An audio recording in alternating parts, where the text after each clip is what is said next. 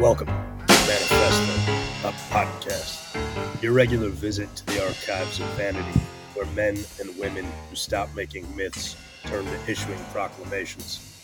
Your guides for this journey, my co-host Phil Cly, author most recently of Uncertain Ground, Citizenship in an Age of Endless Invisible War.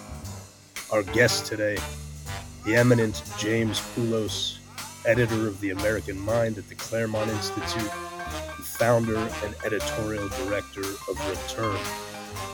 Me, I'm the knocker off of tall hats, Jacob Siegel. May you continue to be a person. Speaking of continuing to be people, we are talking today about the work of Jacques Ellul, who is a guy I feel it's a daunting task to try and summarize the legacy of Jacques Ellul in 30 seconds, but I would put partisan fighter, French resistance fighter on the list, Christian anarchist, author of books like Propaganda, The Formation of Men's Attitudes, The Technological Society, and what is the one? I have it at home. James, you might know. The Word. What's the title of that one? Other great books that are lesser known. Unfortunately, part of what makes this daunting is that Ellul came to be, for a number of years, principally identified with Ted Kaczynski, the Unabomber, because one of the few artifacts found in Kaczynski's Montana cabin was a copy of the Technological Society, which is, only to say that he had good reading habits, which frankly I don't think is all that uncommon for high-level,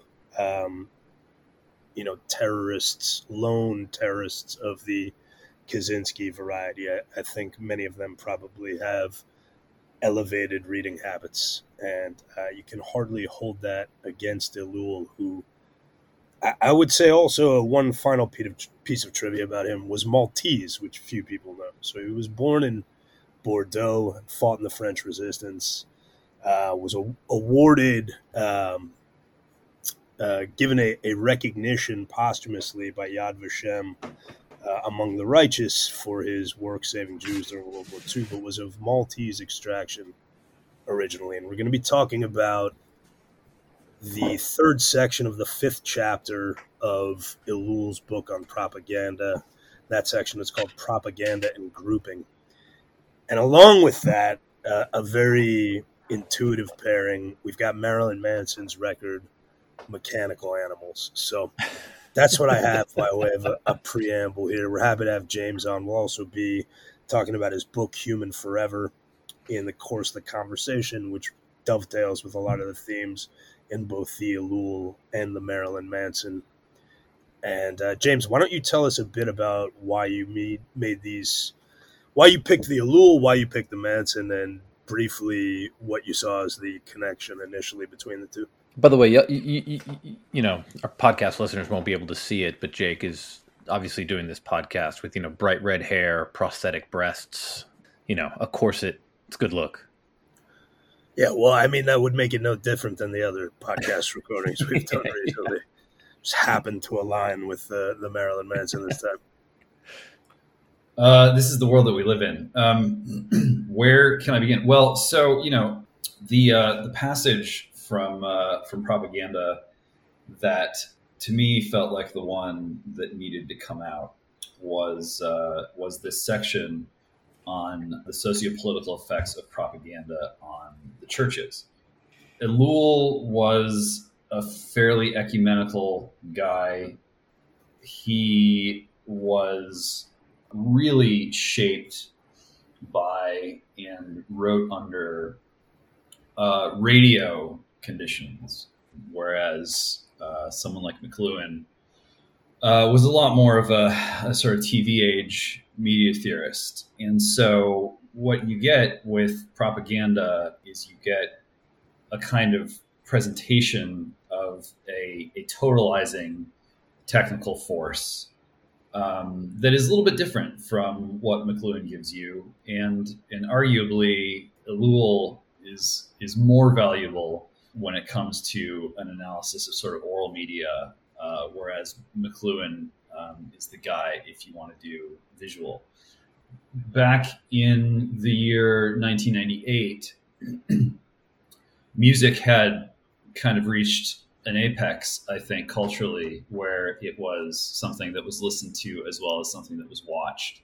It was a time when Total Request Live would have a figure such as Marilyn Manson on and would, chart his video debuts at number one. And it was right there in Times Square, and the kids are sort of screaming out the window. And the culture was very organized around the fusion of sound and vision, as David Bowie memorably put it, into a dominant kind of art form, an art form that wasn't just for entertainment purposes, although certainly it was that, but one that strove to say serious and consequential things about what was unfolding in public life and private life. McLuhan said that our artists are early warning systems in our culture. And, looking back on the most productive years of Marilyn Manson, the band, 98 through 2000 or so, it just seems obvious that, we were warned. And some of that is a consequence of the artists involved. But some of it is a consequence of art itself and the formative pressures that technology in the world were imposing on everyday life. And so from Ellul, you get a description of a sort of dilemma that Christianity faces, where, I'll just quote this chunk here. Because Christians are flooded with various propagandas, they absolutely cannot see what they might do that would be effective and at the same time be an expression of their Christianity. Propaganda makes the propagation of Christianity increasingly difficult. The psychological structures built by propaganda are not propitious to Christian beliefs. So, when I read this, I'm reminded of the great Marilyn Manson B-side called "The Astonishing Panorama of the End Times," which is as emblematic as any of the tracks from that era of the way that Marilyn Manson repeatedly tried to sort of understand and reflect what was happening to Christianity in an age of mechanical animals. Let me say something else. I've particularly on this record, with the imagery that I use, I tried to look at the things that I was taught growing up about Christianity in a different way. I looked at the image of Christ on the cross and the story of him as someone who was a revolutionary with dangerous ideas, and I started saying to myself, I can relate to this story now. I'm not going to dismiss it, but I'm going to interpret it in a different way. So everybody should, you have to be open-minded. I'm sure when you were young, you didn't want to listen to what your parents were trying to tell you to believe in. She's going to find her own. Maybe someday she'll become a nun. You don't know. All right, so let's maybe take that's great as a sort of overview. Let's take a step back maybe and talk about Ellul and what he thinks propaganda is, like what we're talking about, right? And Ellul has this notion that we live in a technological society, and that's not just stuff, but rather there's a way in which everything in modern life gets subject to a kind of rationalizing process, right? To sort of make things sort of rational and efficient in terms of how we go about working with machines, so sort of trying to govern society, etc. And for propaganda, there's a diversity of propaganda, but what he says all the different types of propaganda have in common is a concern with effectiveness. Propaganda is made, first of all, because of a will to action, for the purpose of effectively arming policy and giving irresistible power to its decisions. Whoever handles this instrument can be concerned solely with effectiveness. That is the supreme law, which must never be forgotten when the phenomena of propaganda is analyzed. Ineffective propaganda is no propaganda. The instrument belongs to the technological universe. And so it's not concerned with communication. It's something it's different. Concerned with, mechanical efficiency. Yeah. And not just in the sense of something directed at exigencies or at war. I think a lot of people hear propaganda and their immediate thought is either that propaganda is a kind of secretion of autocratic or totalitarian regimes solely, or that propaganda is something that, even democratic regimes might engage in times of war as a kind of special contingency means of riling up, rousing extraordinary passions against the enemies. So that's the sort of standard understanding of propaganda as something that is either extraordinary because it's the methodology of totalitarian or autocratic regimes that need to go against human nature in some way and get people to be invested in things they wouldn't naturally be invested in, or it's extraordinary because it's a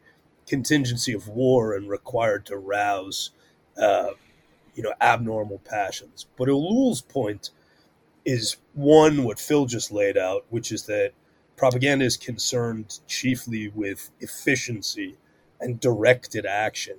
But secondarily, in its sort of underlying sense, propaganda is a product of all technological societies, of democracies, of autocracies.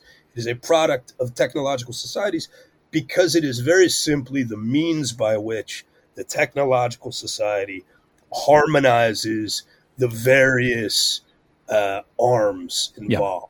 It's the means, propaganda is the means by which this vast technological organism harmonizes its various parts, driving them towards a particular end, which is the efficiency. So it's it's not like just directed at societies or only war.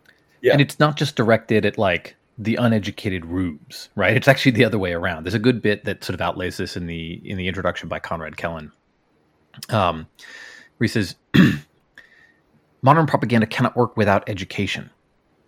Ellul thus reverses the widespread notion that education is the best prophylactic against propaganda. On the contrary, he says education, or what usually goes by that word in the modern world, is the absolute prerequisite for propaganda. In fact, education is largely identical with what Ellul calls pre-propaganda, the conditioning of minds with vast amounts of incoherent information already dispensed for ulterior purposes and posing as facts and as education.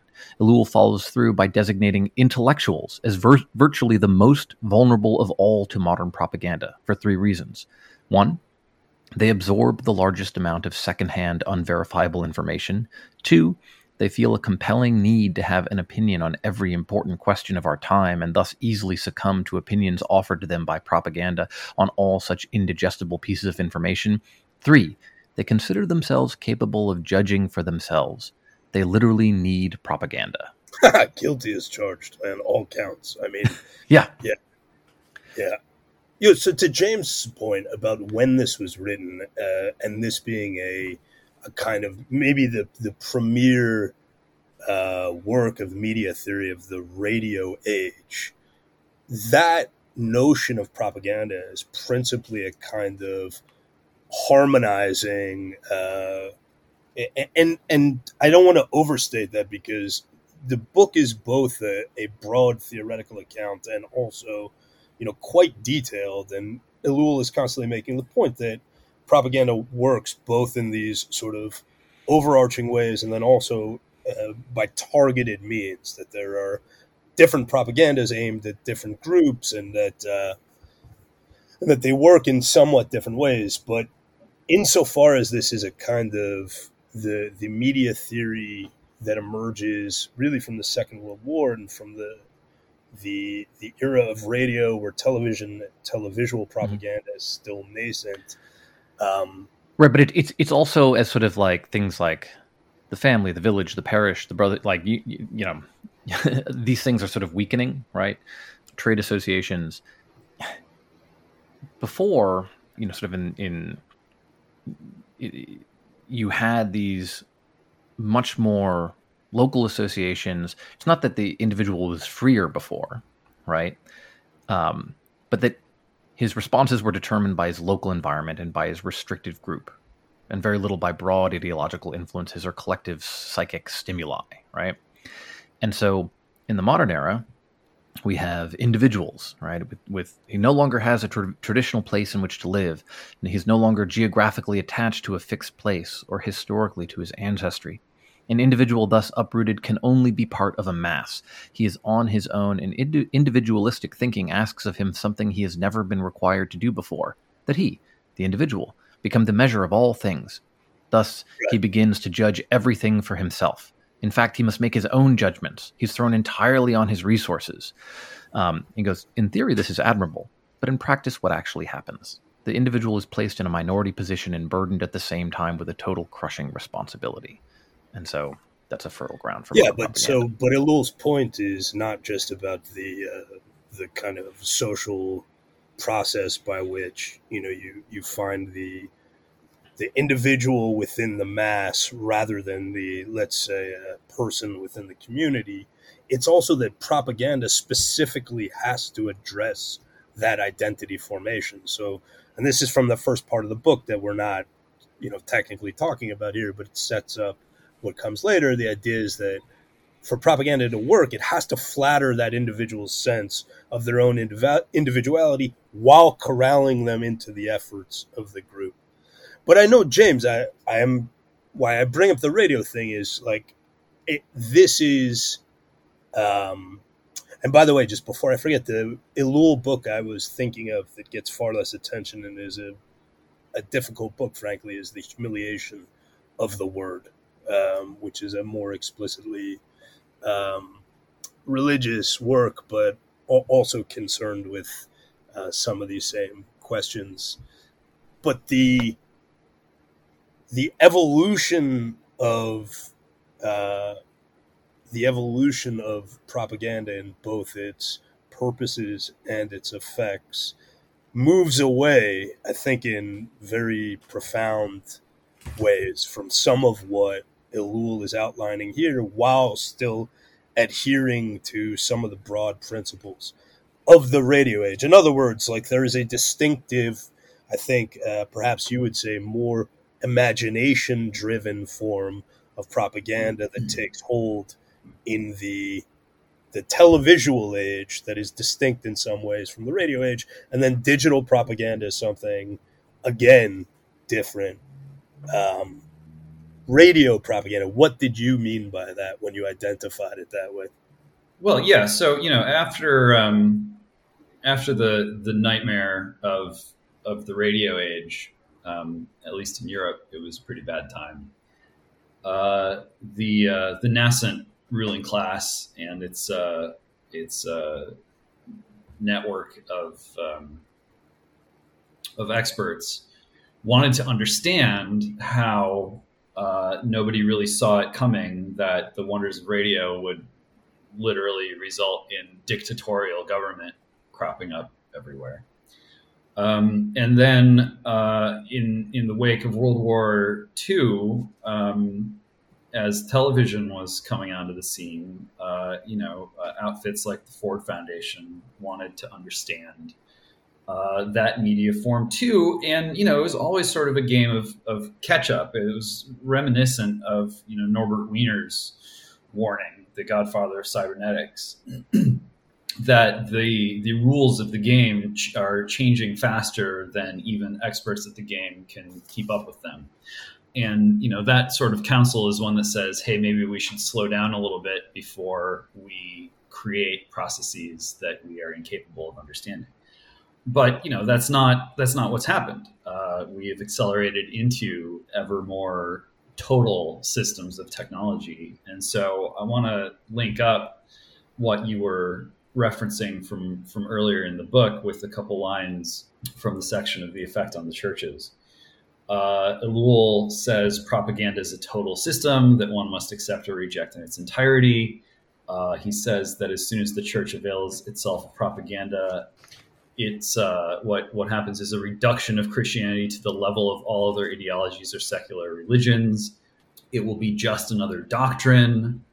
He says the media that possess in themselves all their effectiveness and contain in themselves their own presuppositions and ends cannot be put in the service of Jesus Christ. They obey their own rules, and this cannot be changed in the slightest, either by the content of their transmissions or by theological reasoning, despite what simplistic reasoning can make some people believe. So, these are clues as to what it really means for a technological system or environment to be totalizing. I think sometimes, analysts can be tempted to stop the analysis at saying, well, it's a total system and, it's a totalitarian. These things are obviously bad and don't need to be sort of, we don't need to understand any more deeply what's going on than to say that they're total or totalizing or totalitarian. And what it seems to me, looking at the way that Elul highlights how anything from Christianity on down that is drawn into the totalizing system is made interchangeable with everything else that's within the system, that's interoperable. And I think, what really distinguishes a technological system, a comprehensive total system, is that its logic, its prime directive, so to speak, is interoperability. You look at the way people interact with digital technology today, perhaps most of what they experience is really invisible machines, things that can, basically be in two places at once and can communicate with one another instantaneously, really violating the rules of human space-time and doing things that until a handful of years ago were considered to be restricted to spiritual beings, to angels and demons. The machines that have conquered our world are increasingly interoperable and demand interoperability from us, increasingly so. Whereas what people want is incommensurability. And that's the promise of Christianity is that God himself created you to be incommensurable. You have, there's one you, there's only ever going to be one you. And that body and soul, that incommensurable you that has been created is a precious gift. That is fundamentally at odds with the operant logic of a complete technological system. And I think, Elul's warnings in that regard have only been more fully developed out today. Right. So, I mean, this is the idea that if the church wants to bear witness in the world, it has to do so in a way that fits with its vision of the human, right? And he says, from the moment the church uses propaganda and uses it successfully, it becomes unremittingly a purely sociological organization. It loses the spiritual part. At that point, it's chosen power over truth. Because of course, the whole point of propaganda is that it's not that I tell you something and want you to respond with your own creative faculties. Rather, the point of propaganda is to seed the same idea in as many heads as possible, right? It's sort of like a digital copy being downloaded. And I did the spiritual exercises about a year ago with a priest over the course of over a year. It was a phenomenal experience. It was about sort of regular reading and reflection and journal writing and meeting with him once a week to have these sort of intense discussions, right? They were directed, but very open-ended in where they could end up or go. And that felt like first and foremost, an intensely human way of encountering these things. So I had that deeply personal, very intimate experience. And when I'm thinking about sort of the way that we think about religion on a mass scale. I was looking at these studies where in the 1990s, between 1991 and 1998, when the Manson record came out, the number of Americans claiming no religious preference doubled from 7% to 14%. Of course, there's been increasing rise of the nuns. The nuns. Yeah. And there are a variety of things, but the authors of the study, Michael Hout and Claude Fisher, note that religious skepticism proved to be an unlikely explanation. Most people with no preference hold conventional religious beliefs despite their alienation from organized religion.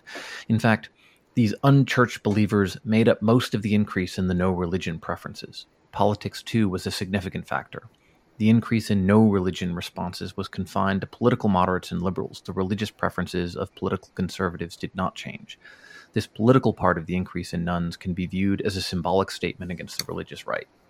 And of course, there are ways in which, as politics has become bound up with religion, the religion part of it sort of fades out.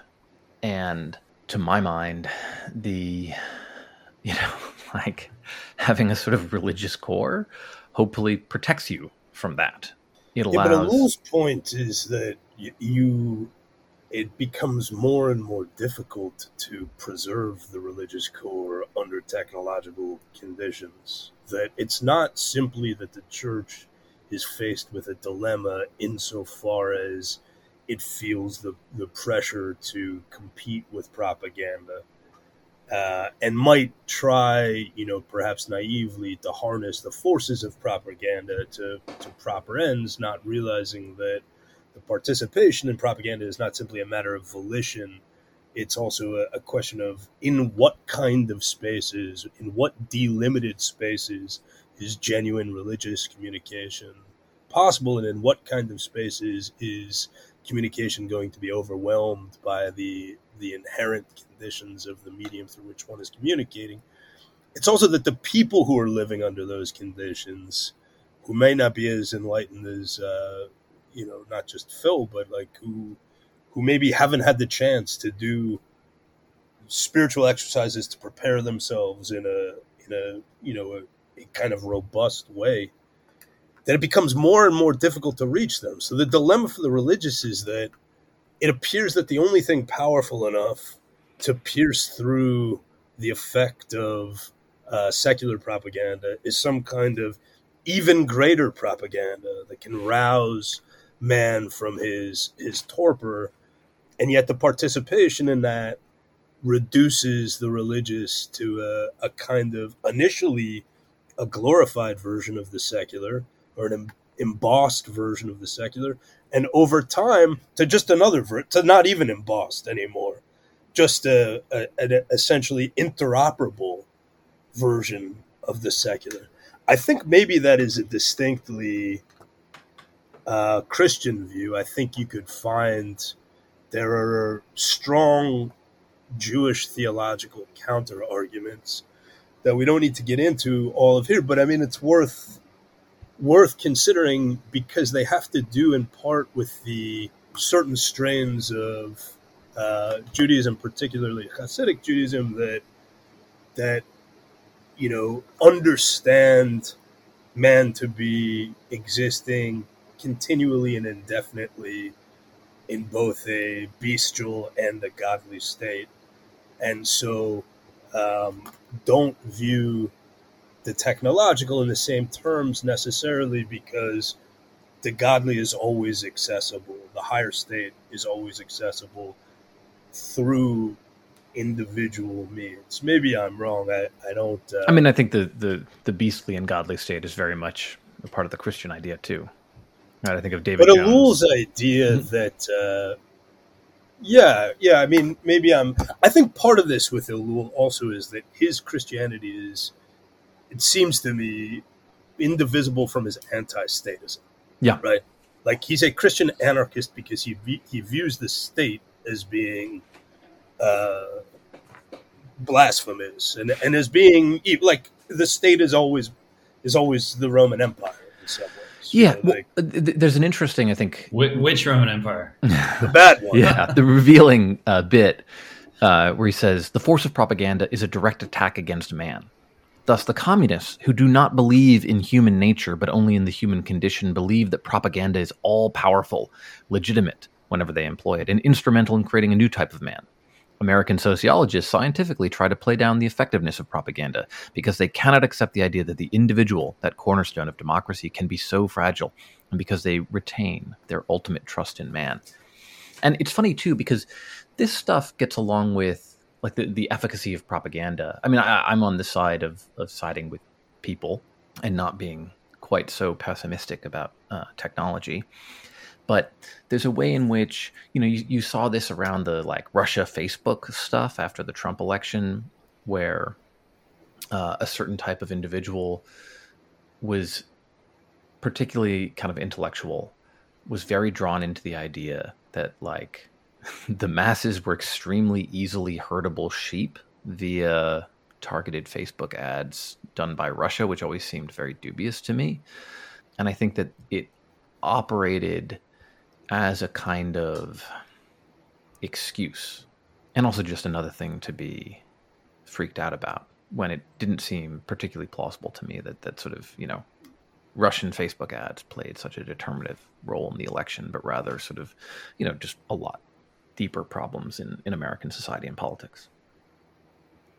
Yeah, I mean, this theological stuff is in some respects quite complicated or subtle, but in others, I think we can draw some broad-based conclusions. Gnosticism, the heresy of Gnosticism, has been present in biblical religion for a long time, and to my mind, it seems to be a kind of heresy that is very difficult, or perhaps even impossible, for mere mortals to eliminate from our lives.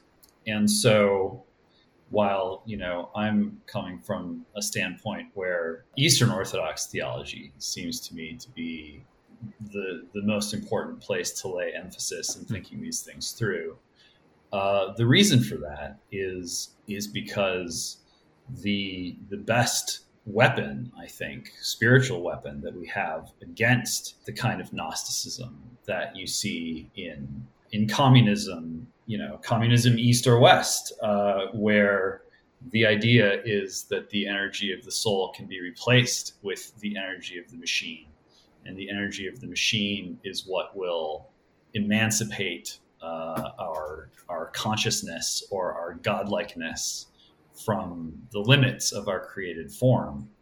The best spiritual weapon we have against that is an understanding, is remembering the foundations of the cosmos are not mathematical in the way that someone like Bertrand Russell would think that they were mathematical. That if you look at the foundations, what you discover is mystery beyond human comprehension, beyond the ability of consciousness to sort of master and vivisect on the operating table.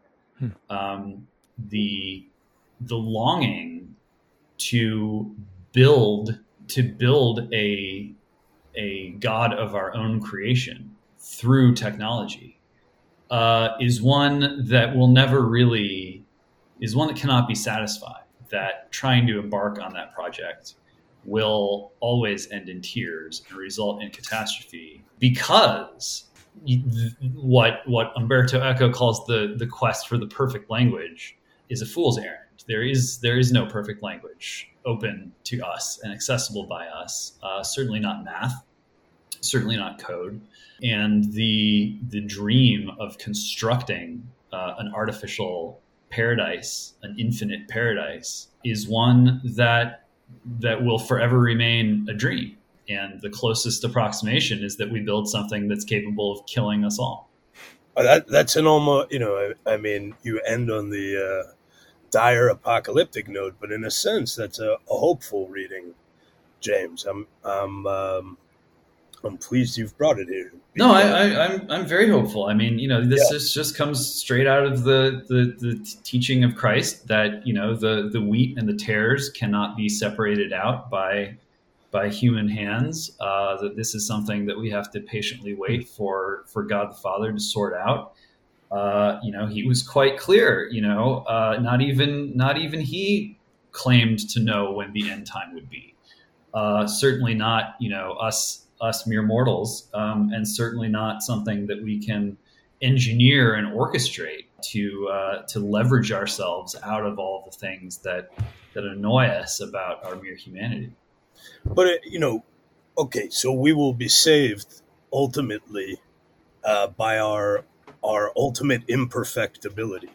That this will end in tears is actually mankind's salvation. But the process of getting to that failure unto salvation looks to me something like not the perfection of language, but the mystification of language to conjure up a kind of esoteric language, a Gnostic language of perfection that relies not on the refinement of language, certainly not on the elevation or transcendence of meaning, but on the stupefaction of individuals and the mystification of language, which at this point occurs through algorithmic processes, which, handily enough, accomplish both at the same time. The algorithms make us stop thinking for ourselves and confuse us about what language is to begin with. I mean, it's interesting to me that you identified Gnosticism a moment ago in this context with communist political systems, which certainly practiced their own form of Gnosticism, but it's a distinctively American thing too, right? Like, without going so far as to accept the whole Harold Bloom Gnosticism as the true American religion, by which he means the American idea of being uncreated, the American soul being in some sense uncreated, equal to God, and accessible only through a kind of esoteric revelation. I think the way in which it's more consonant in an immediate sense with the communist version, the way that the American democratic version of Gnosticism pairs with that communist idea of perfectibility, is through this kind of ever-increasing rate of technological improvement and, like a pattern in nature that we're going to detect. Right, but also that's going to guide us. I mean, to make it more specific, think of like I believe in science, right? Or the Joe Biden campaign, science over fiction, which is a fiction writer I took as an insult. But, the idea there is science is providing you with public policy answers, which of course it can't actually do. And I remember sitting in on Carranza was giving like a virtual talk about school things. He's Richard Carranza. Yeah. Former head of the New York City public school system. Exactly. And he's and a schmuck of the first order. Yeah. And he goes, we're going to follow science, not science fiction, right? Which was clearly like the tagline that they'd prepared for themselves to be trotted out. And it was incredibly annoying, because it was like, look, there are obvious value judgments and political deliberation going on, right? When the CDC puts out different guidelines from the American Academy of Pediatricians in terms of, reopening schools in response to the pandemic, right? That's not because the science is different, but they have different institutional priorities, one which is focused on disease spread, the other on the welfare of children. And, New York City's reopening schools is going to be not just about science, but what workers, have stronger unions and what different political interests. And that's how it should be. I am as frustrated as anyone when somebody seeks to ignore what seems to be fairly obvious scientific things that science can tell us about our world, which should be public policy issues, right? When people are downplaying, in the early stages of COVID, when people are overplaying it, right? At the same time, when folks are ignoring sort of climate change or or whatever. All that stuff obviously is a problem, but it also annoys me when sort of, I believe in science becomes a kind of mantra where what it really means is there's a set of public policy decisions that I'd like to see enacted in the world, many of which I probably agree with, but which I feel like I don't have to argue for. But all of this is mystification. Yeah. I mean, first of all, the idea that there's some reasonable common sense bedrock of science that the reasonable people can fall back on, if not for the nuts, I think is a faulty premise. I don't buy that. But I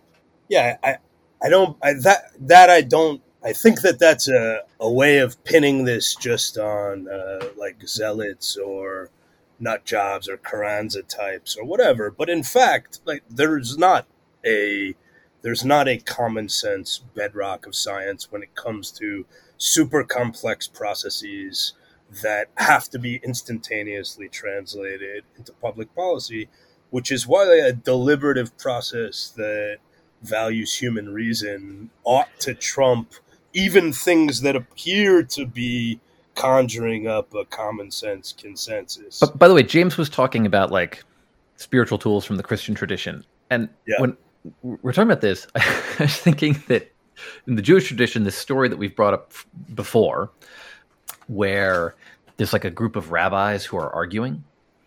And this is from the... That's how all the stories start. Yeah. This is from the Talmud. And, one of them is Rabbi Eliezer, who's like always right, but he's outnumbered, right? And so, he gets frustrated and he's like, if I'm right, have the carob tree uproot itself, and the carob tree uproots itself. And the others say, no proof can be brought from a carob tree. And the carob tree goes back to its place. And then, he's like, let the stream of water prove it if the halakha agrees with me. And the stream of water flows backwards. And the other rabbis say, no proof can be brought from a stream of water. And so the water returns to its proper direction. Again, he goes, if the halakha agrees with me, let the walls of the study hall prove it. And the walls start to fall. But Rabbi Yehoshua rebukes them, saying, when scholars defeat each other in law, what is it for you? And so in honor of Rabbi Yeshua, they didn't fall, but nor did they stand again, in honor of Rabbi Eliezer. And then eventually a heavenly voice comes and cries out, what is it for you with Rabbi Eliezer, seeing that in every place the halakha agrees with him? But Rabbi Yehoshua stood up and exclaimed, it is not in heaven, from Deuteronomy. What did he mean by this? The Torah had already been given out at Mount Sinai. We pay no attention to a heavenly voice, because thou hast long since written in the Torah at Mount Sinai, after a majority must one incline. Exodus 23:2. And so later, one of the rabbis meets Elijah and he asks him, what did the Holy One, blessed be he, do in that hour, right? When they rebuke the heavenly voice. And the Holy One laughed and smiled, replying, my sons have defeated me. My sons have defeated me. And it's... James, the reason that I love that story is the rabbi's right? Like God himself agrees with him. And yet it's the argument, right? That they're not going to go to some sort of final proof that's going to squash the argument. It's about that process, and that process is valued, and the sort of disputation and real human exchange that's going on is the thing that is valued. And so when they reject a sort of heavenly voice with all the correct answers coming in and trying to definitively settle it, right? Which would be smothering that kind of just human process of struggle with the deepest questions. They rebuke him, and God is delighted. My creatures have defeated me. Well, yeah, I mean, I think that the triumph of our machines has forced a reckoning with the fact that argument today is not going to save us. Explanation is not going to save us. You watch all these guys pile onto Twitter every day, and with this post, this is the post, you guys, like this is the one that's going to sort of like blow your mind and make you understand everything at once. And information overload. You don't have to worry about that anymore.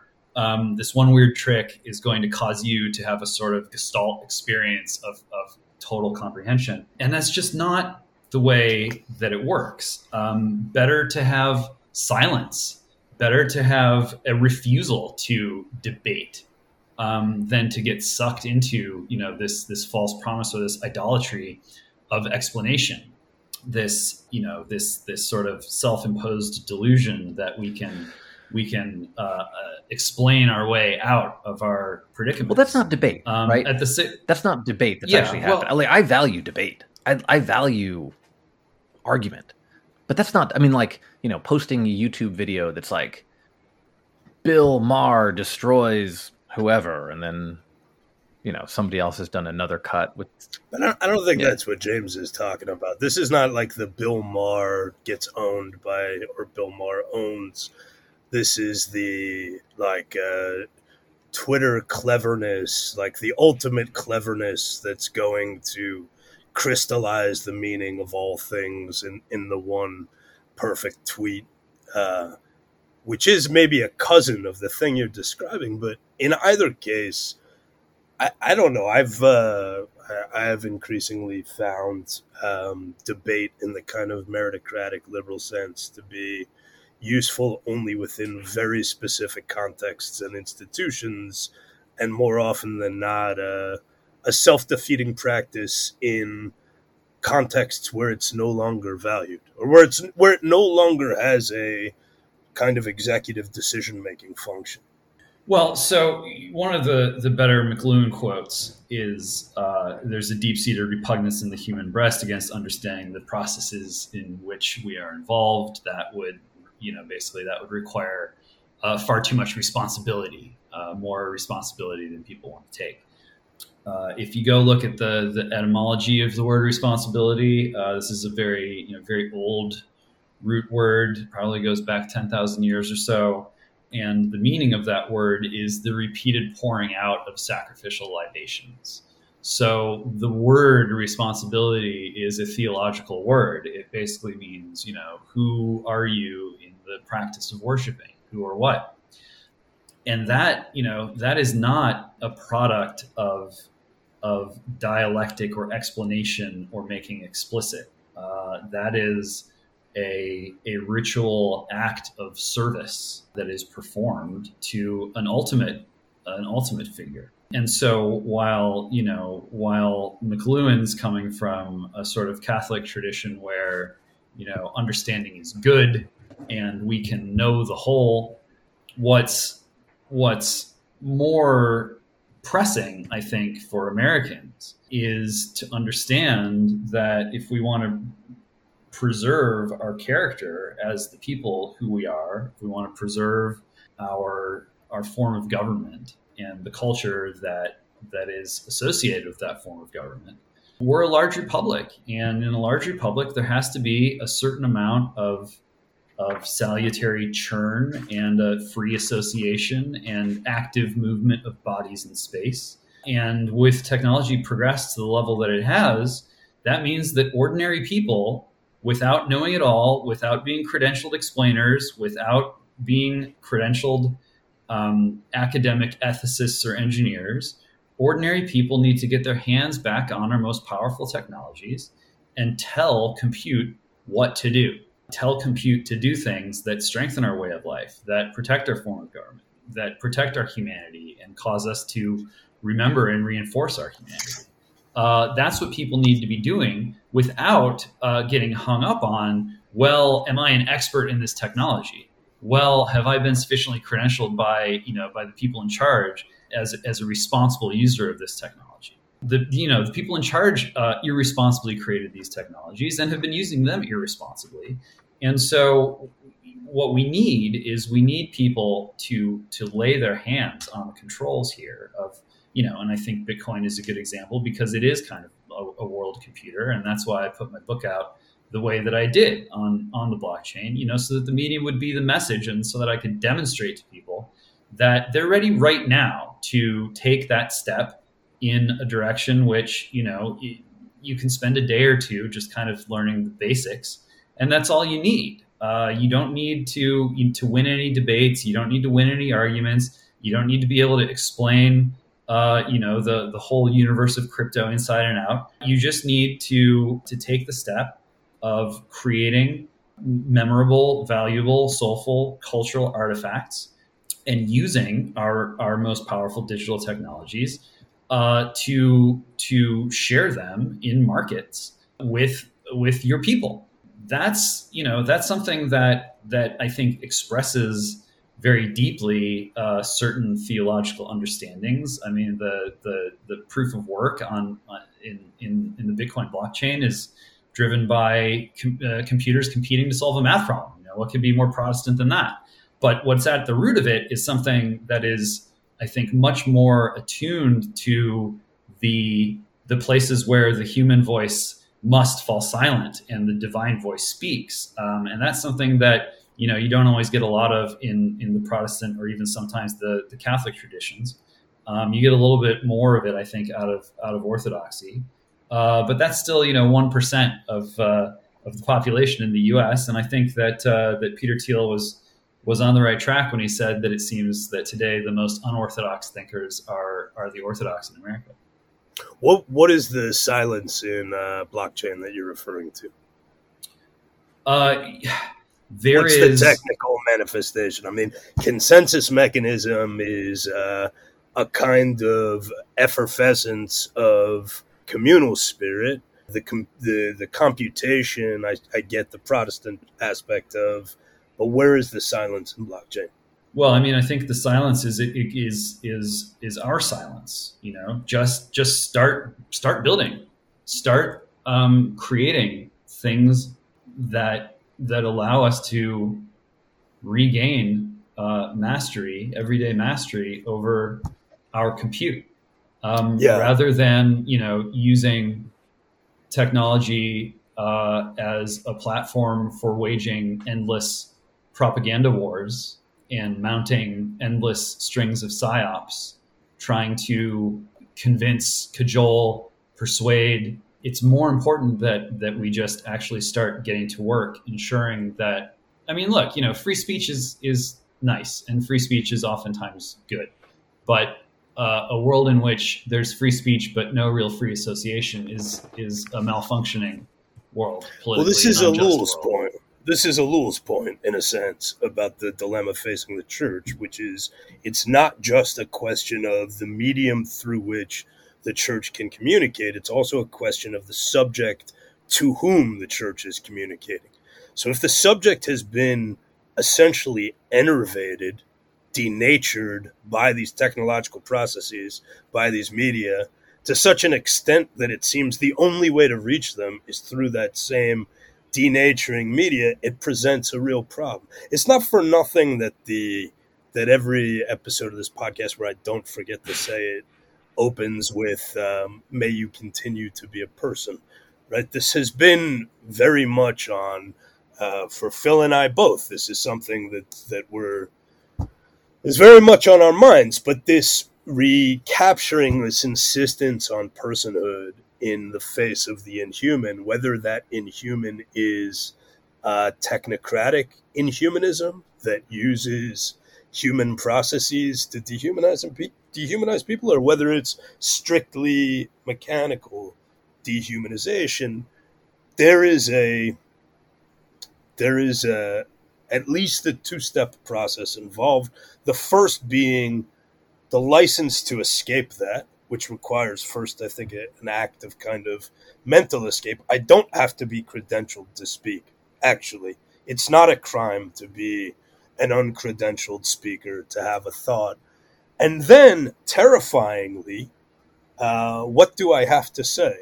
Now that I'm free, what do I have to say? And these things are in dialogue with each other insofar as the technocracy, the inhuman machine, is not something, and I don't know, James, whether you would agree with this. I found different points in your book where I felt like sometimes we were on the same page and other times we were in disagreement. For me, the machinery is not just a superstructure imposed by the outside or imposed by either pernicious or inanimate forces. It is, in the McLuhan sense, an extension of the man. Like, we built this machinery because we wanted it on some level. not at every second, not the better parts of ourselves, but the desire to divest oneself of the responsibilities of being fully human is profound. It's one of the deepest desires we have. Equally deep, it's the evil inclination, the desire to be free in order to be connect with one's divine essence is part of us, but the desire, the satanic or evil inclination to be inhuman is another part of us. And so like you wind up free, and then you have to say to yourself, well, what do I want to say? Now I'm on the blockchain. What do I want to say? And to me, the important thing and the counsel I would give to, let's say a 25-year-old terrified at the prospect of what they want to say, who's considering maybe crafting the perfect tweet as their response to the question of what do I want to say? Like they're really thinking about like, how do I sum up the zeitgeist or manifest the gestalt or whatever? The thing I would say is shut up first. You actually have to be quiet inside your head for a while, and then try to say something. The last thing anybody should do is try to speak above the din right now. And if you're quiet and then you say something, even if you're wrong, you're right. If you try to speak above the din, even if you're right, when you're I wrong. talked about valuing argument before, right? It wasn't like I value getting in arguments online with people on Twitter, whatever, and this is going to be the way forward. What I meant more so was I value people earnestly trying to speak things that they believe to be true and earnestly trying to communicate that to other human beings, regardless of the context in which it's done. I can't really speak much about the blockchain because I have no idea what blockchain is, to be honest. There's a bit in Václav Havel's essay, Anatomy of a Reticence, where he's talking about the dissident perspective. And he says, a trace of the heroic dreamer, mad and unrealistic, is hidden in the very genesis of the dissident perspective. The dissident is essentially something of a Don Quixote. I believe the phenomenon dissent grows out of an essentially different conception of the meaning of politics than the prevailing one in the world today. That is, the dissident does not operate in the realm of genuine power at all. He does not seek power. He has no desire for office and does not woo voters. He does not attempt to charm the public. He offers nothing and promises nothing. He can offer, if anything, only his own skin, and he offers it solely because he has no other way of affirming the truth he stands for. His actions simply articulate his dignity as a citizen, regardless of the cost. The innermost foundation of his political undertaking is moral and existential. Everything he does initially for himself. Something within him has simply revolted and left him incapable of continuing to live a lie. Well, are you going to make me argue with Czech dissidents? That hardly seems fair.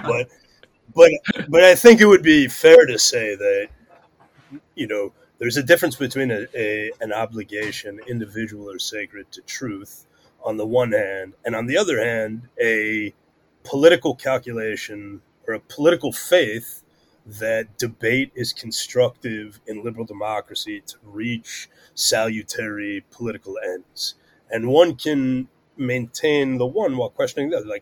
No one thinks that debate is a constructive political process in an authoritarian system. It doesn't mean truth is unimportant in an authoritarian system, but debate in the American context, not just meaning squabbling online, and not to say no debate is at all valuable anymore, but the kind of debate as the highest value, which was belonged to a particular moment, was a kind of mid-century American ideal and a good one, and had earlier precedents and had a lot going for it, but belonged to a particular social and political context, without which it becomes less powerful, more something else. Not necessarily any less valuable as an expression of individual belief, but less powerful as an instrument of political conflict resolution and and democratic procedure, let's say. Yeah, you go back to the topic of McLuhan's dissertation, which was the classical trivium, and that's the word in thought, the word in speech, and the recorded word. We have lived in a world for a long time where the word in speech, rhetoric, was considered to be the most powerful and the sort of the best form of the word, and ultimately the one that would confer the most power on us, and maybe even the one that would save us. Whoever has the best rhetoric will rule the world and deserves to rule the world. That's kind of what we got out of the TV era. Whoever could dream the biggest and best dreams and put those dreams into the minds of and into the mouths of as many people as possible deserved to rule the world and did rule the world. And that's what we got. We got John Lennon's Imagine and Willy Wonka's Pure Imagination and George Lucas's Industrial Light and Magic, Walt Disney's Imagineers. That was the world we lived in. And that world is being swept away by a technological surround where the memory of machines is more powerful and authoritative than the imaginations, the fantasies of men. So, I think that a growing share of Americans are increasingly aware that rhetoric, mastering rhetoric, beating the other guy at rhetoric is not a path that is going to lead to the kind of deliverance that they need and that they want. What Americans want is to be able to reorganize themselves on a footing that is going to preserve their humanity and their Americanness without having to fight a war against our machines, without having to destroy our machines. You wouldn't know it from the news, but this is still a country where a majority of people are religiously observant, sort of biblical adherence to biblical religion, supporters of their country, and willing more or less to embrace its technology. And yet, who's serving this large demographic of people? Not many. And so, for all those folks, their primary preoccupation is not becoming victors on the field of rhetoric. It is associating and creating generative associations that allow them to rebuild on a footing that is consonant with and avails itself of our most powerful technologies. Okay, and that's what that's what I'm trying to do. That's what I'm doing here with Return, the new publication. And it's it's a membership organization. It's not just a publication, but it's a lifestyle publication.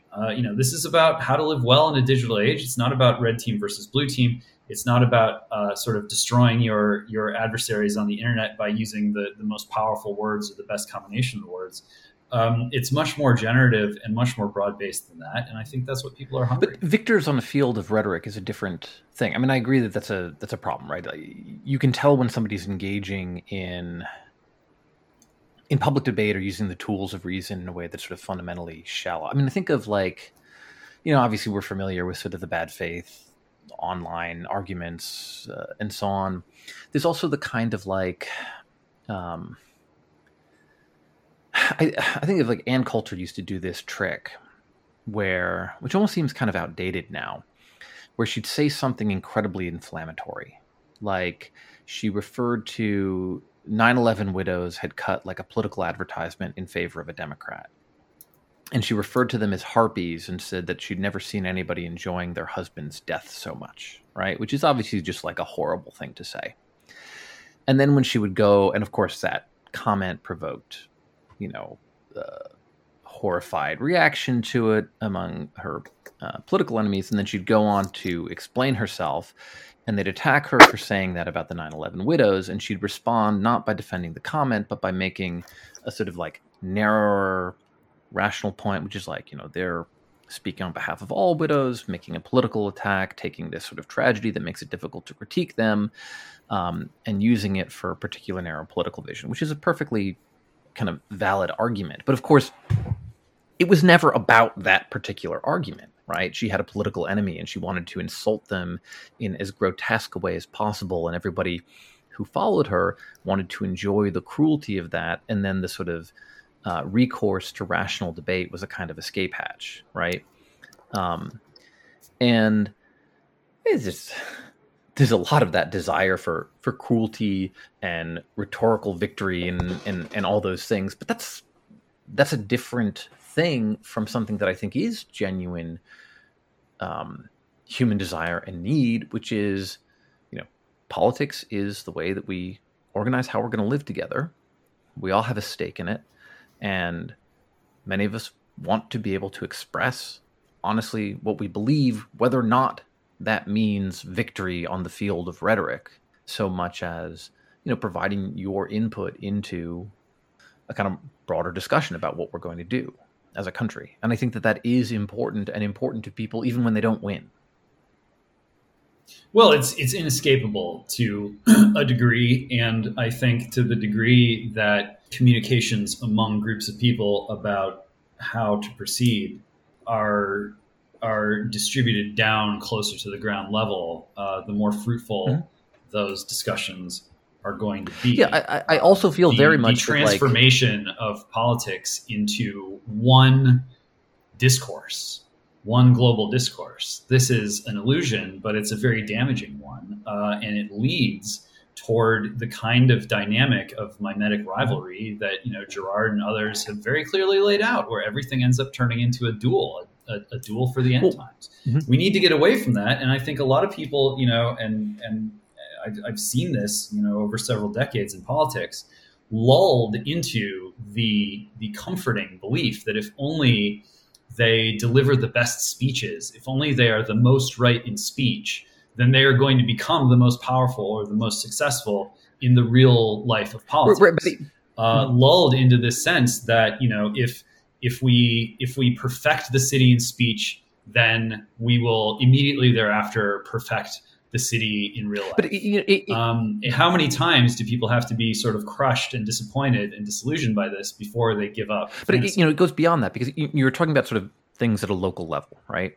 And one of the things about engagement in these communication technologies, where sort of you're speaking to everyone rather than to sort of local groups, and the kind of attachments are thinner, is really what Ellul is talking about in that passage that I read at the beginning, where all of a sudden, like, you're the judge of everything. So you're supposed to have a position on healthcare and foreign policy and, election law and all these other facets that require, intense specialization that you're not supposed to have, that you then backfill with propaganda, right? Which allows you to know how you're supposed to feel about everything.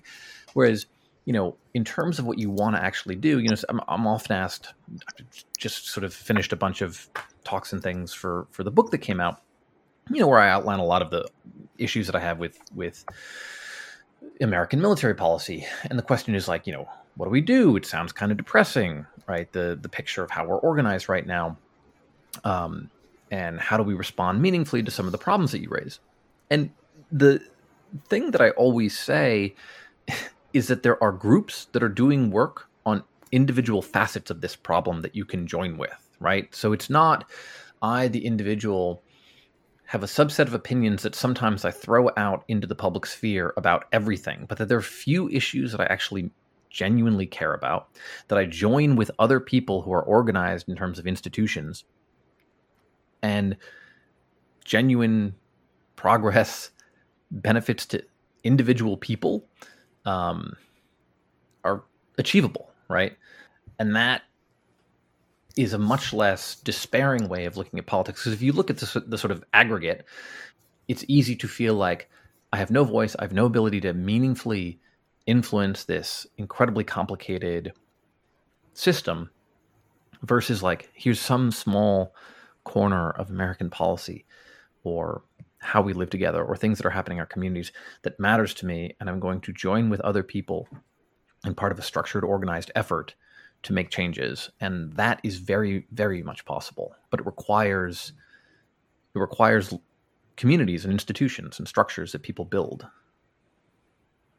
Well, that's right. And, and maybe not to make changes so much as to just do what it is that is characteristic of you and your people, and do and, cultivate and safeguard and husband, in the old sense, the resources that that give people again an authority that they can respect over their own machines.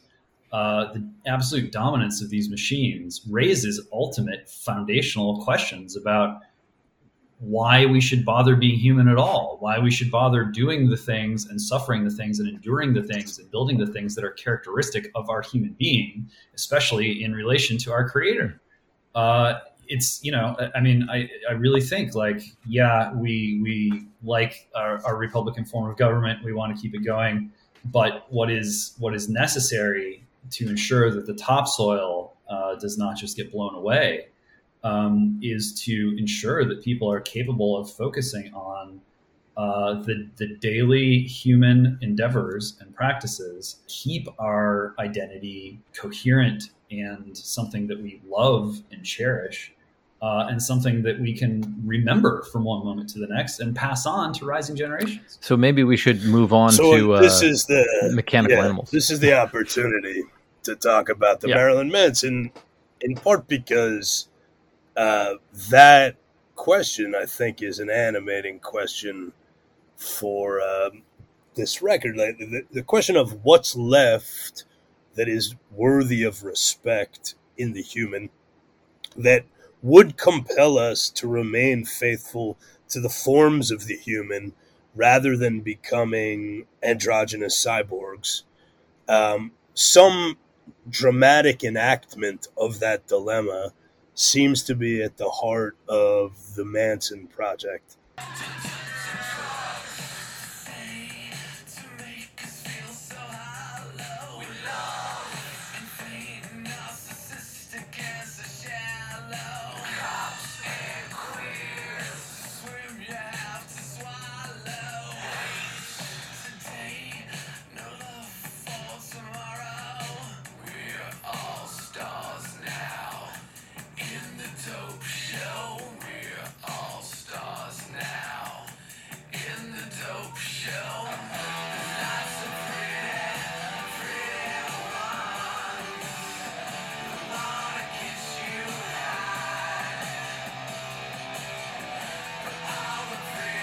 Now, I will say I did not have positive associations with this going in. I didn't have positive associations with Manson, with this record, with the genre of music. I'm not even sure which genre. I think at the time I thought of it as like mall goth. I don't even know what I think of it as now. But I also, to be honest with you, thought of it as like cheaply nihilistic, in a way that I was both turned off by at the time and that I have lately been finding myself.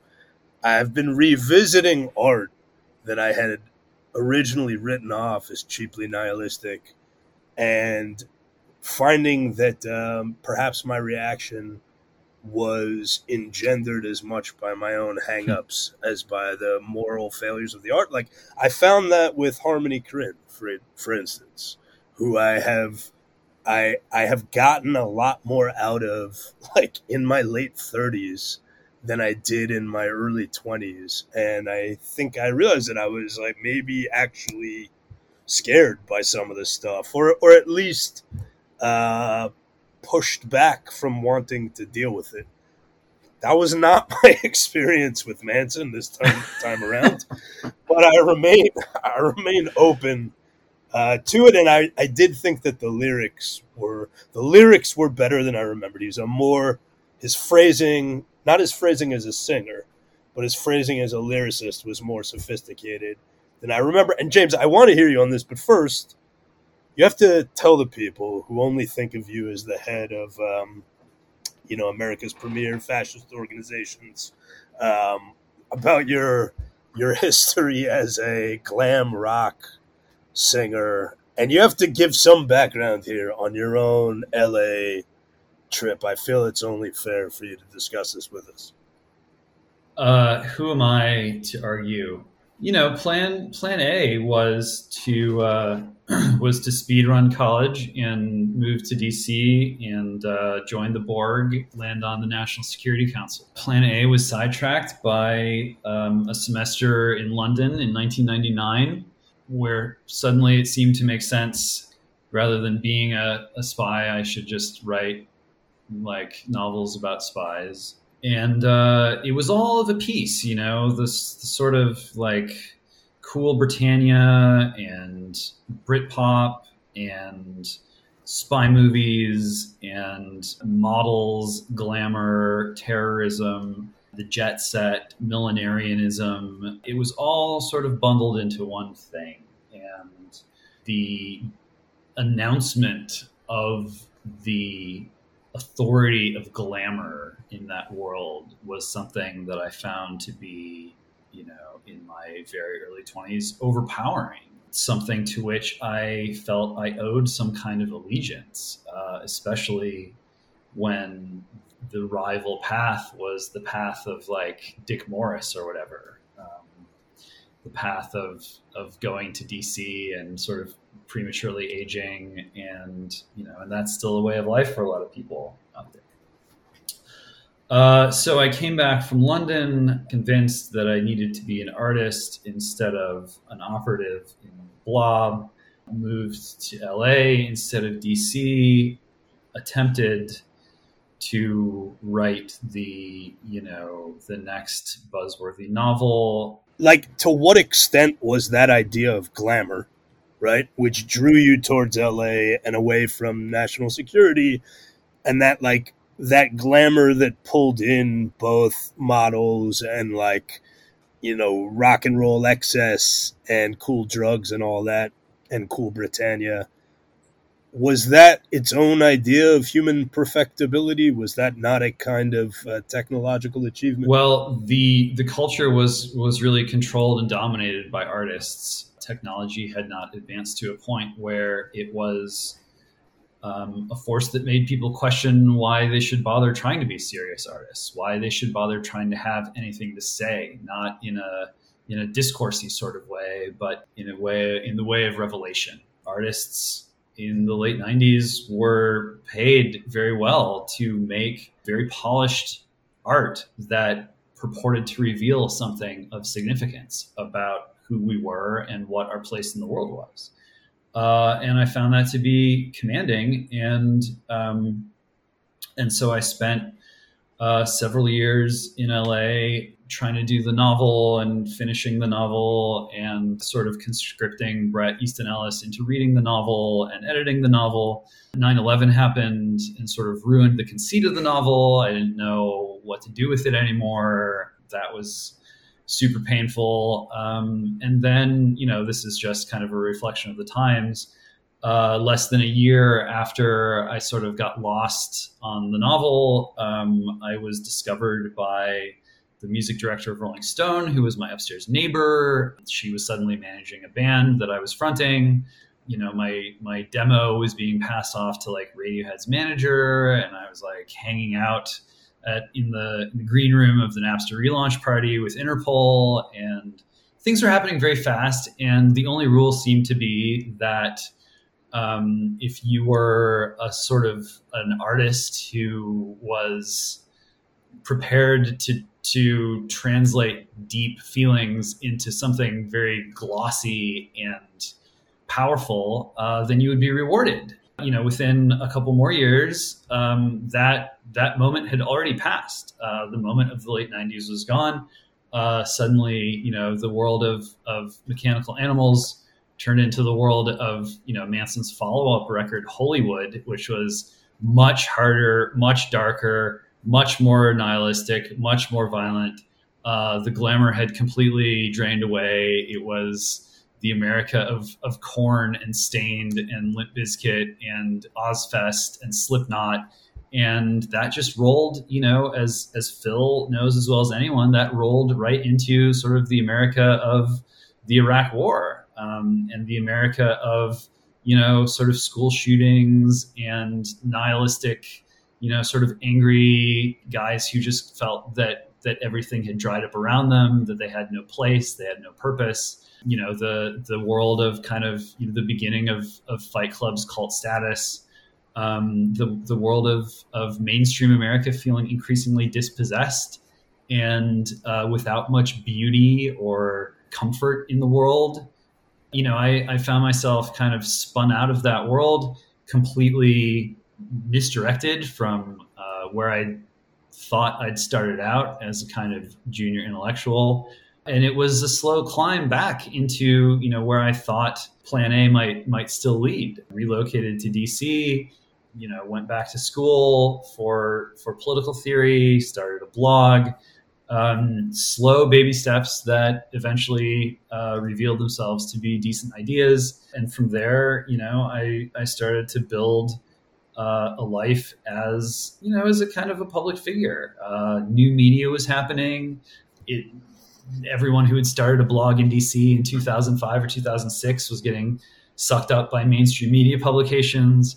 It was the Obama age, so there was a certain kind of unseriousness. It felt like, in a way, very low stakes, and the kind of collegiality that spun up out of that was generally a good thing. But I think there was a sort of arrested development that set in, and that we're really just starting to shake off now. Well, I think that part of that arrested development, and I've had trouble getting people to grok this when I've tried to write it, but part of that arrested development owes to the false adulthood of the post 9/11 era.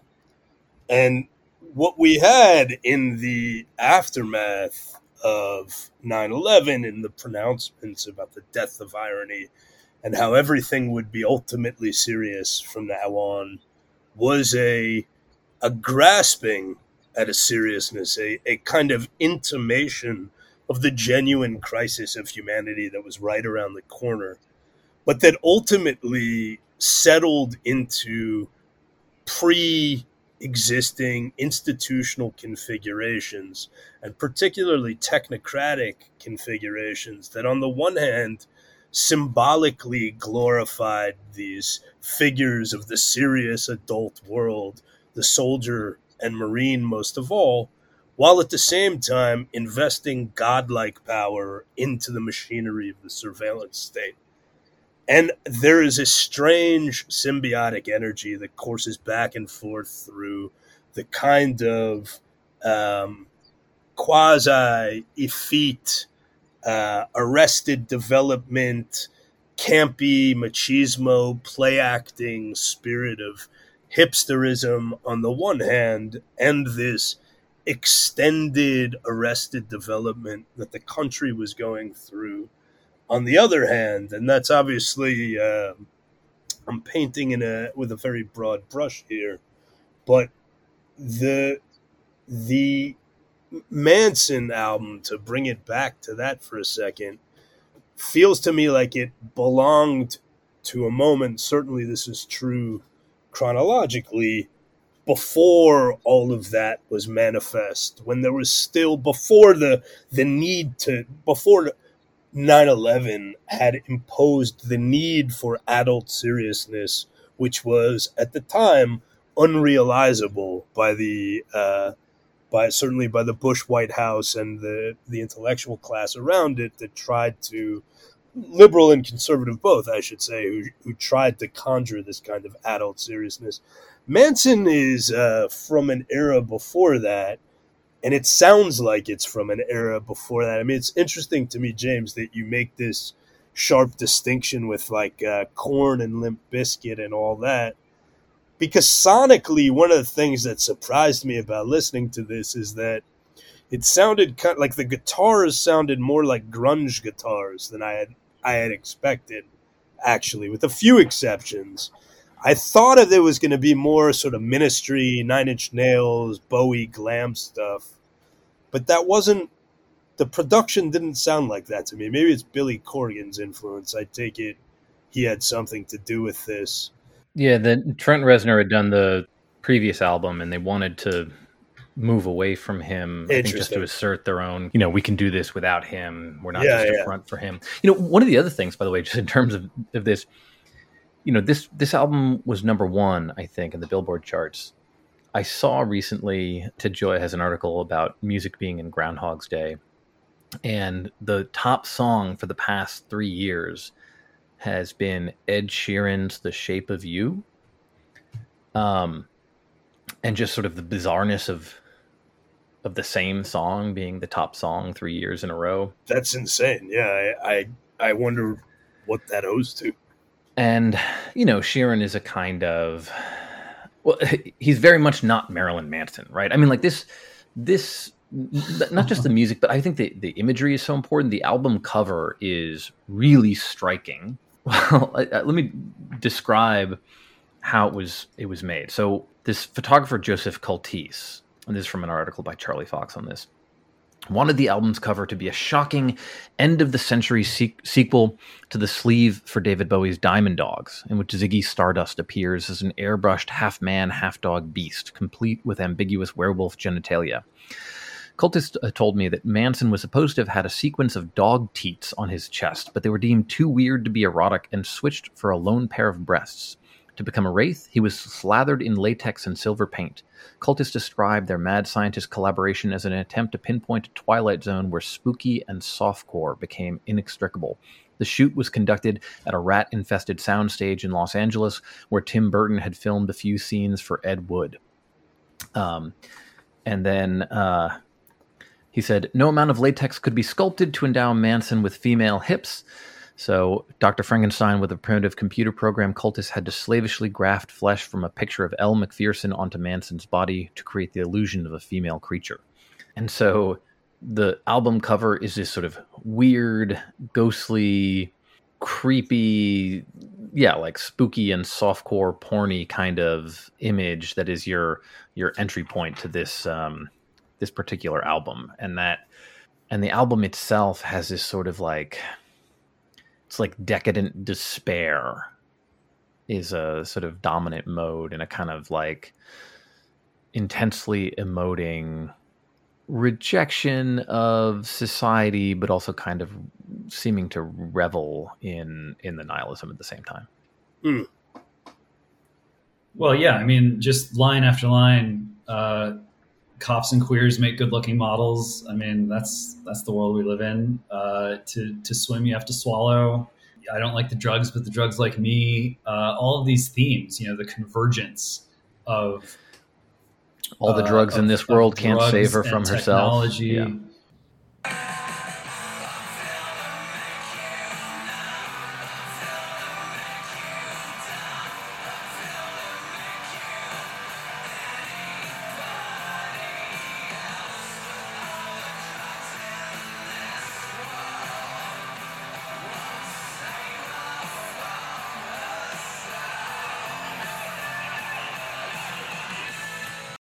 Right. The obsolescence of the female by the mechanical.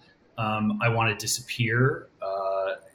It is a litany of phenomena and feeling and experience that it captures as well as any one piece of art. It telegraphs what it is that has become commonplace today, and what it is that people, yes, increasingly recognize that we've created a monster, but increasingly, want to imitate that monster and feel that they don't have much of a choice but to be absorbed into it. I think that is all kind of the legacy of that record, and I think that it was an attempt to reject not only kind of the legacy of Ministry and Trent Reznor or whatever, but also to reject the other kind of transformation of technological weaponry into entertainment, which is the kind that you got in the Obama era. That was basically how our economy was restructured after the financial crisis. Was, look, we have a military intelligence complex that has blank checks to do military technological research and development, not just on the sort of kinetic side, but especially and increasingly on the NSA side, on the software side. Software is eating the world, as they say. Well, software sort of ate the military industrial complex, and it became received wisdom that, better to just kind of create this Borg to double down on Five Eyes than to double down on, sending grunts into the field, or even sending like JSOC into the field. And so the pace and the directionality of technological advancement was being dictated and selected for by a military intelligence complex with endless financial resources. And the end of the deal that was propped up so that the American people were willing to allow this to become the new foundation of their regime was that we would basically allow these technologies to be repurposed and reskinned as entertainment. Everything from cable television to GPS to touchscreen technology, all of these foundational technologies to the digital world that we enjoy as entertainment was originally R&D stuff. And you can understand why it happened that way. And you can understand the attractions of setting up a system that way, the incredible wealth that it generated, even if that wealth just ended up being hoarded by large organizations who don't really know what to do with it and don't want to do anything with it. Nevertheless, like, we've seen how this process has resulted in weapons being repurposed to infantilize people. Wait, but that is a world that the world of mechanical animals, for all of its critiques, didn't really anticipate, and can only be sort of held up as a kind of alternative to today in its unflinching willingness to kind of confront the monsters that we ourselves have. I mean, the genuine, like, there's something of genuine disgust in the album, which is an emotion that you don't encounter so frequently in art anymore. This kind of disgust, a kind of disgust that both revels in itself and picks definite subjects. But the transformation you're describing, James, I think, I would argue that it happens earlier than the Obama era. I think it really happens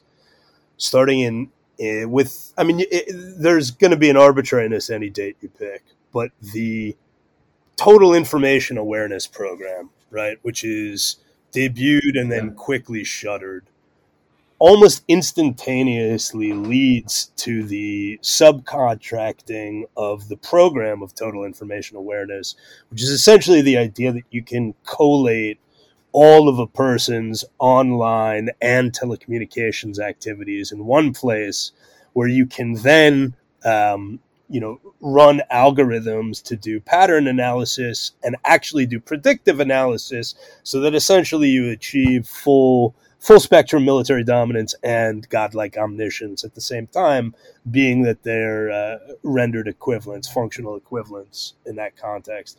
Because Total Information Awareness runs into a political backlash almost immediately, the functions of Total Information Awareness get subcontracted out to the tech companies who end up doing this work on behalf of the NSA, which is a kind of full circle return to their origins as products of military or DARPA R&D initiatives.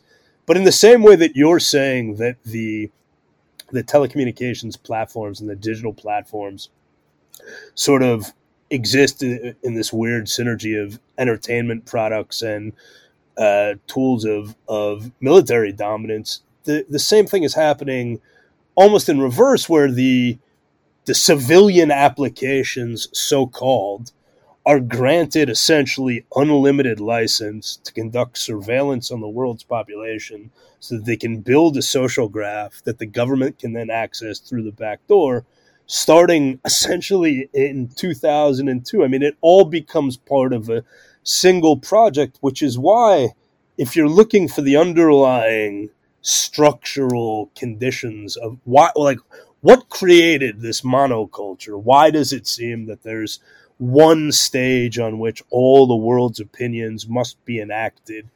There are, it's not an ontological phenomenon. There are a particular set of steps that were taken.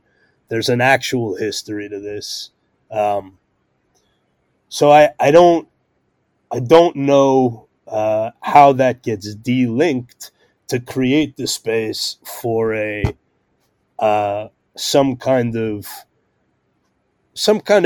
art free of this need to participate in this global information domination platform that doesn't also avail itself of the opportunity to exist outside of it. Like, some of this is going to have to rely on new technologies. In other words, to escape this, it's going to have to rely in part. It doesn't need to be the blockchain necessarily. The blockchain certainly seems very promising to me, or various blockchains seem very promising to me, but some form of decentralized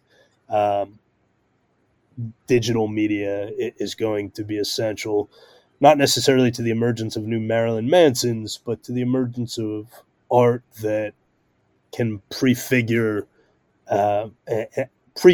human dilemmas in the way that James is saying mechanical animals did. Well, I think that's all quite right, and we have an opportunity to experience, I think, a renaissance of truly religious art on that kind of footing. You're certainly right about the history here. The one time that I appeared on Real Time with Bill Maher was a week before the Snowden revelations broke. And I was sitting there talking about, just because total information awareness got shut down doesn't mean that this kind of stuff still isn't going on. And, I'm always tickled to remember that Bill was sort of mystified, well, what are you saying exactly? Like, what are you claiming? And, I was just a week too early to be able to point at Snowden. But it's true that those things were baked in that early on. And, this desire to turn the United States of America into the entity that organizes the world's information was a fateful decision. And when you watch Google transform itself from don't be evil to organizing the world's information, you start to see just how porous or even illusory the boundary between the really big tech companies and the national security state really are. Amazon Web Services, they're not just running Netflix. They're running CIA and MI6. The back end of the government, essentially. That's right.